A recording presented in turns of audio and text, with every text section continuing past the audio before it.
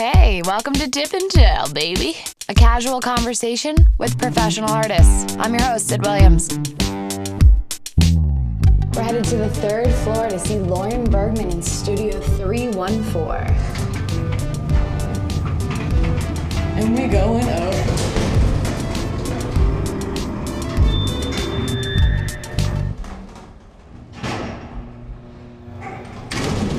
The Florence Academy is to the left. There's a Fred Sandback sculpture exhibition to the right. And here we have it. We've arrived at Lauren Bergman Studio 314. Thank you, Lauren. I'm excited to be here with you. I'm happy to be here. Tell us a little bit about your practice.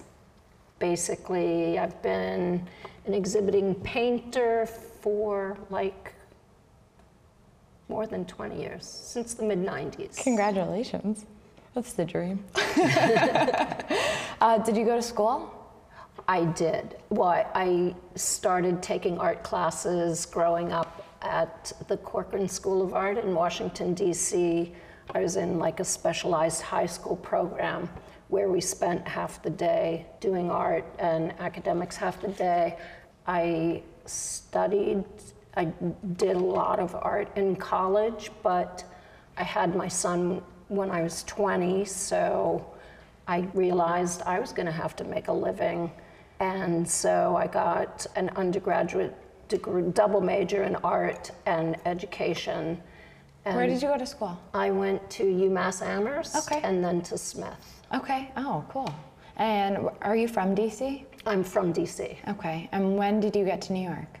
I got to New York in the late 80s, 89.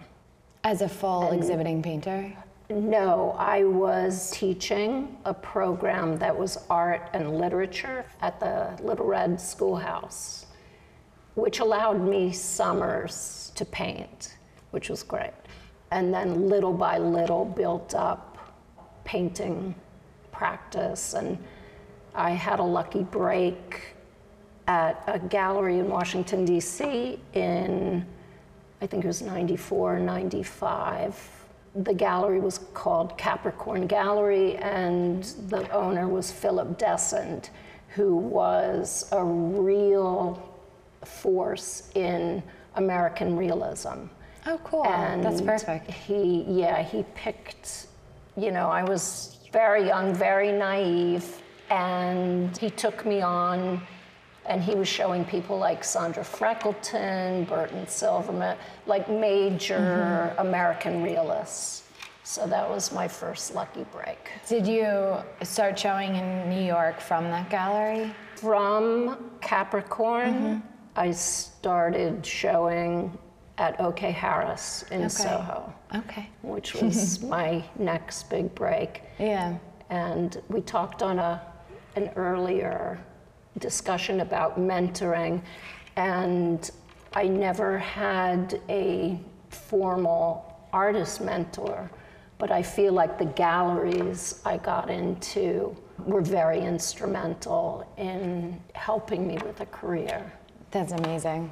Not just using you and pushing you through. Well, very different. Ivan Karp, who was the owner of OK Harris, was, he was the first to show Warhol, Rauschenberg. He was major figure. And he was the only gallerist who would look at your work. You could walk in off the street and he was open to a conversation. Cool. And how did you end up at MoNA? I had been applying for spaces. I think it was through New York Foundation for the Arts, and someone contacted me about a space at MoNA in the basement. And so I came out to look, and I was like, wow, this is incredible. Well, how long ago was that? That was 2 years ago now. Okay. Little over 2 years ago. What made this place incredible to you? The physical space is amazing. The spaciousness, the size of the studios, though my first studio was very small.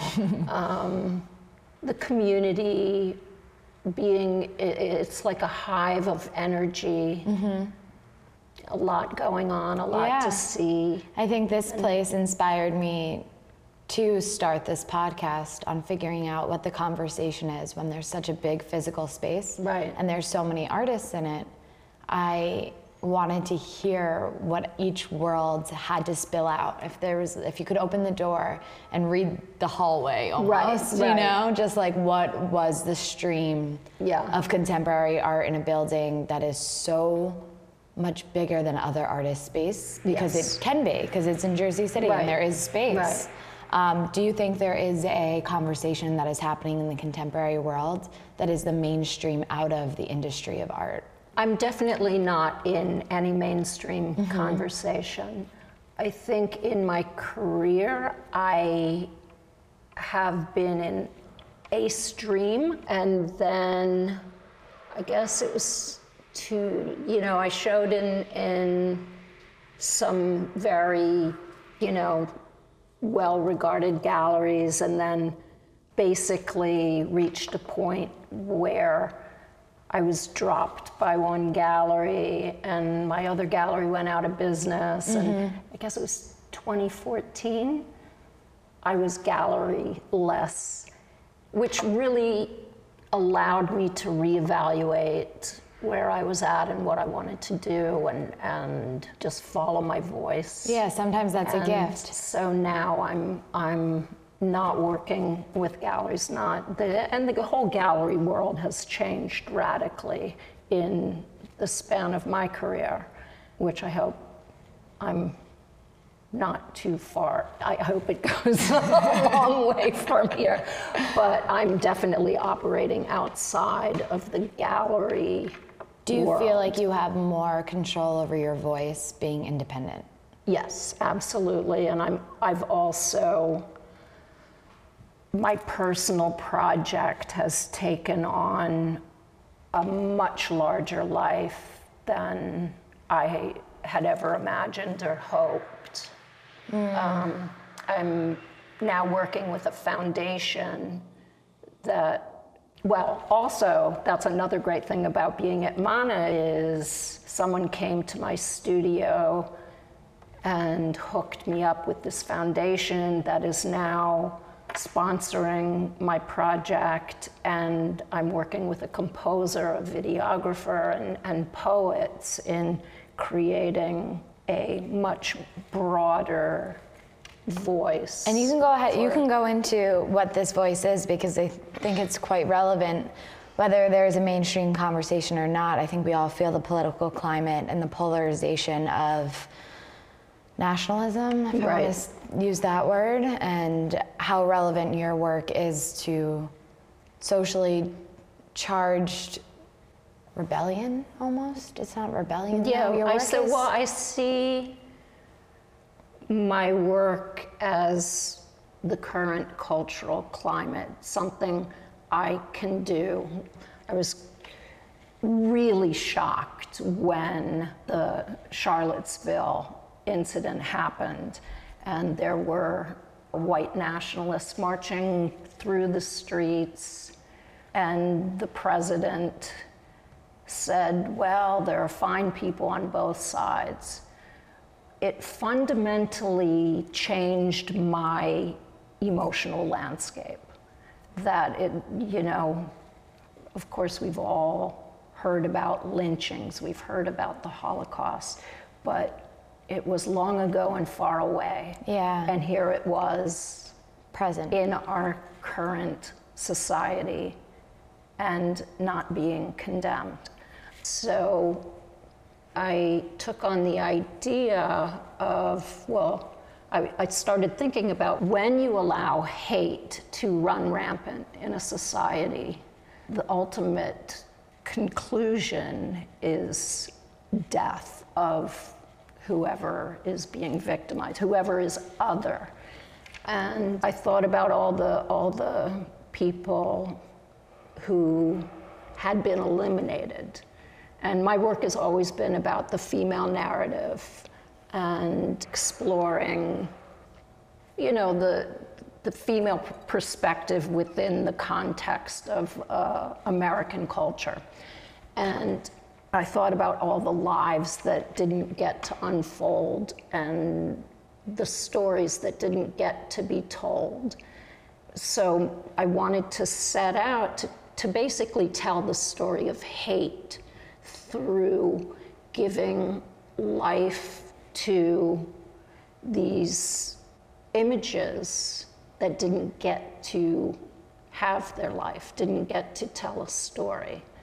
So I use historical photos that we look at these photos and experience horror, but I think by imagining them, imagining their inner world, or imagining a more idyllic setting, that it forces the viewer to realize that this was a whole person. This was a life. This was someone who had dreams, wasn't a historical and event. hopes and aspirations that, because of who they were hated and killed. Ooh, I think you're very, it's very successful, your work. Your work is full of life, and it is full of, you don't feel sadness, you feel wonder, which I think is exactly the whole point, is like you're wondering what their life could be or should have been. So I think it's admirable, to say the least. Thank you. And it is my way of protesting hate, of confronting the viewer to realize that this can happen again. Yes, and is happening. Is happening. Is happening. And I think allowing your voice to shine through natural connections of mutually beneficial relationships could be where the conversation is leading to. It's not being confined to a movement or to a gallery or to a vocabulary. Right. But it's allowing you what your heart needs and wants, and to be fully realized through mutually beneficial parties, which I think is a wonderful platform to navigate through.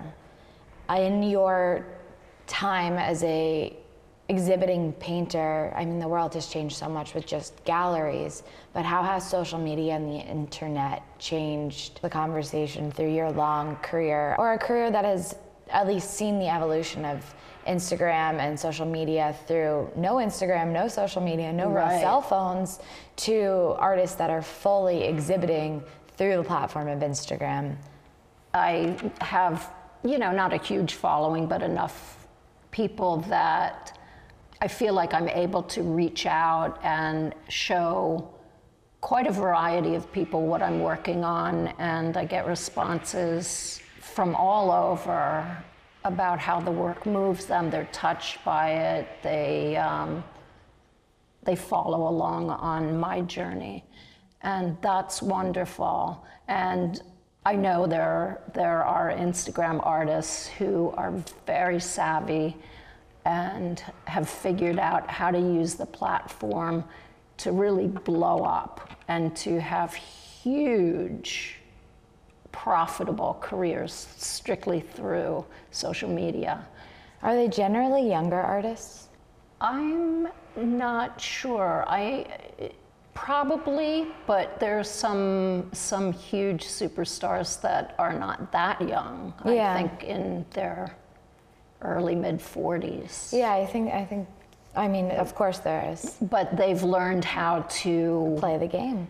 Yeah, and it's, on the one hand, is it not valid because it's become a business, that it's hugely successful, or is it empowering that the artist is determining their own career and not at the mercy of galleries and dealers and collectors?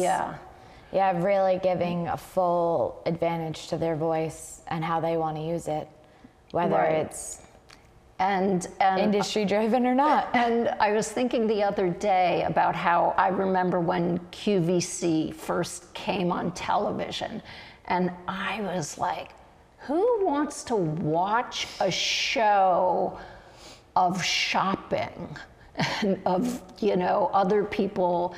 And people would call in and talk about the product. And then I thought about it, and it's really people want to connect. And if you're sitting on your couch in the middle of, I don't know, the country, wide open space, and there's someone, you're creating a community that didn't exist. You're creating a connection with a person.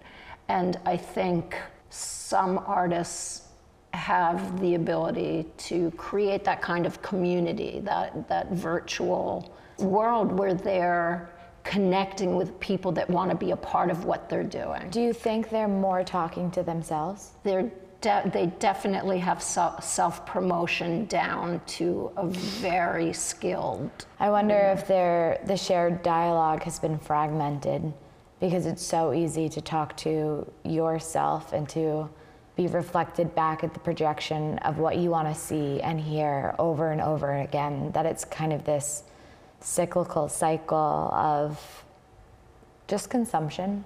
Right.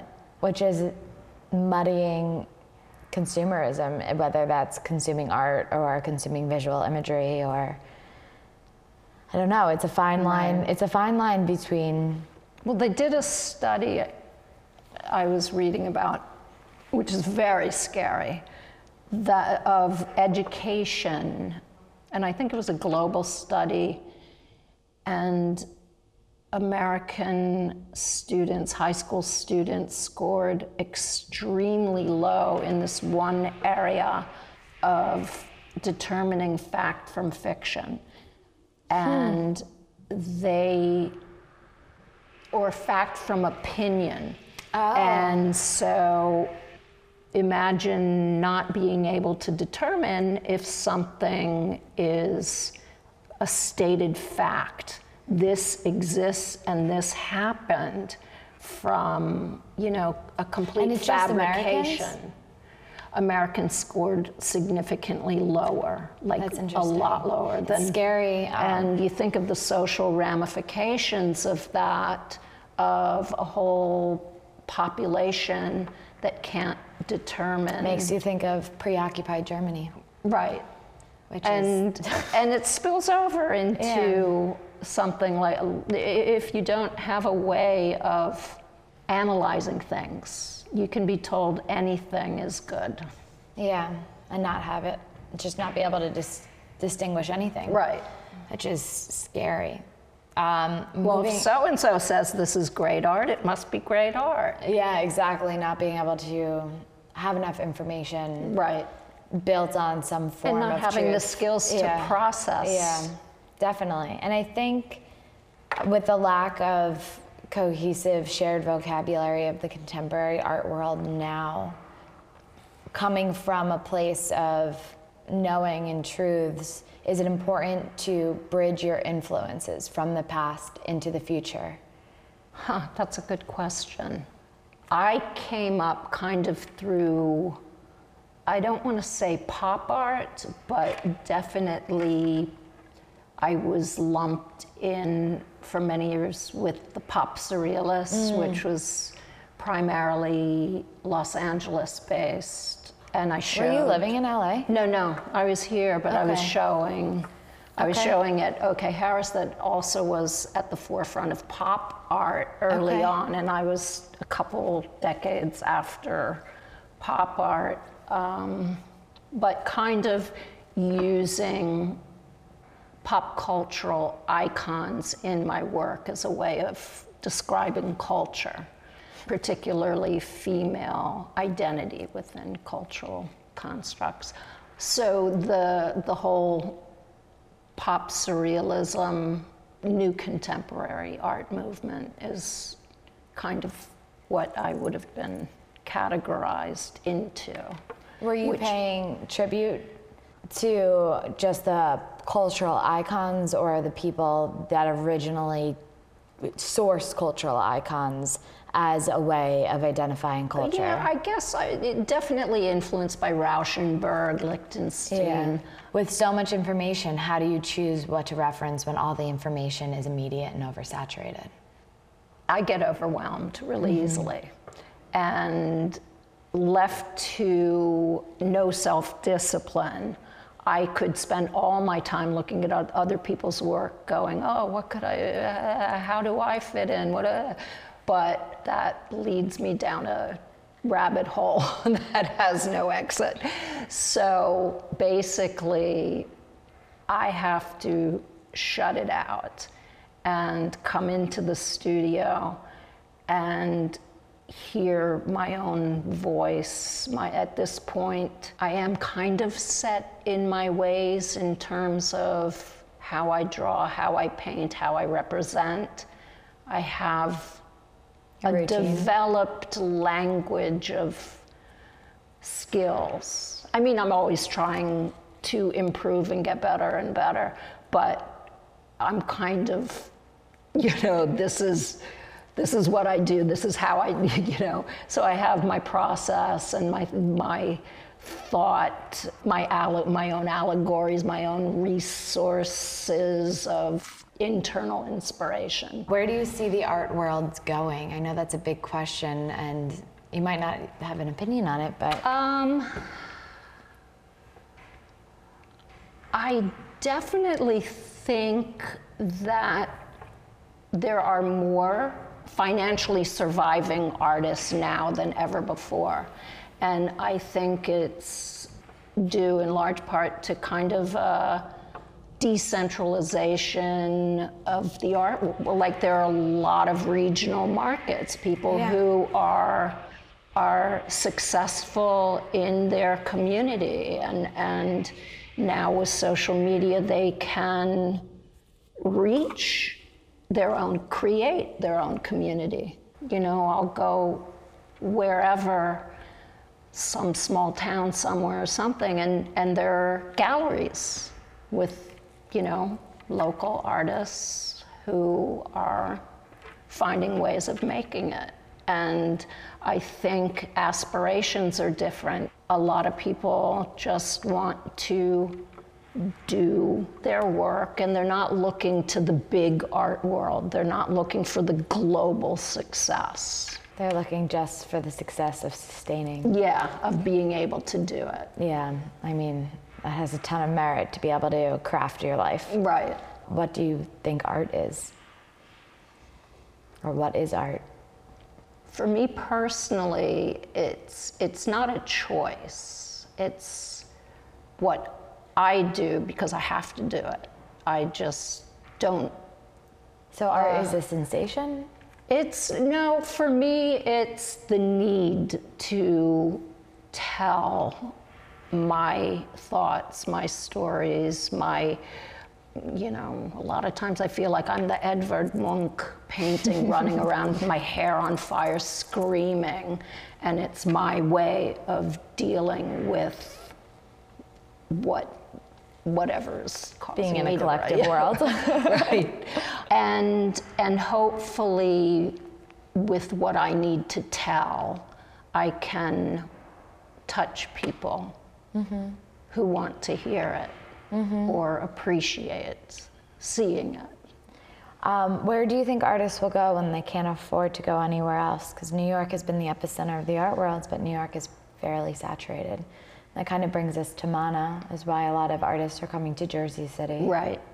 And I think it's the endless story of artists finding the affordable places and making their world there, and then everyone sees, oh, that they're so cool, I wanna, and the capital follows the artists, and then the artists have to find the new capital. And this is why, I mean, why should people care about art? And I think it is this constant, it's what came first, the chicken or the egg? Right. I think people do crave art. Yeah. They, whether they know it have a good sense of what they're looking for, or there's affordable, accessible art all over the place. Yeah, I'm just not concerned is not the right word. I guess I've been thinking about how many artists there are and how the depth of the artist doesn't have to be as deep anymore, if that makes sense. We don't have to fight for a lifestyle that's already been established. We can kind of inherit this bohemian lifestyle without scraping all of our edges, because it's a little more socially acceptable to be a flair of bohemian, or not bohemian in the sense of the artist that founded the Village in New York City, of really breaking a mold, Right. of starving artist into And also sustainable there artist. aren't the same frontiers. No. New York City, I don't know where there are frontiers to inhabit outside of the city, so people find, and then I think given the need, people find the way. Definitely. There was a time when there really were art centers, and that exists. New York is an Yeah. art center. I don't know how true that is at now. Most artists can't afford to live in New York unless, you've been there a while. So you're Trustafarian. Right. Or London or Yeah. whatever, but Absolutely. there are a lot of artists. There's a lot of artists. They're just not all in one spot. Do you think there's a merit to an in-person dialogue between artists? Absolutely. Yeah, absolutely. We are also in a very live artist space, so we're going to hear a lot of Yes. sounds. We are on studios, on studios, on studios. Yeah. Like that. Like this, yeah. All right, Lauren, do you have anything else to add? No, I don't think so. Okay. Thank you, Lauren. Thank you. It's been real. I'm Yeah. Sid Williams. This is Tip and Tell, and I'm here with Ian Eckstein on sound. Thank you so much. Thank you. Appreciate it. This was great.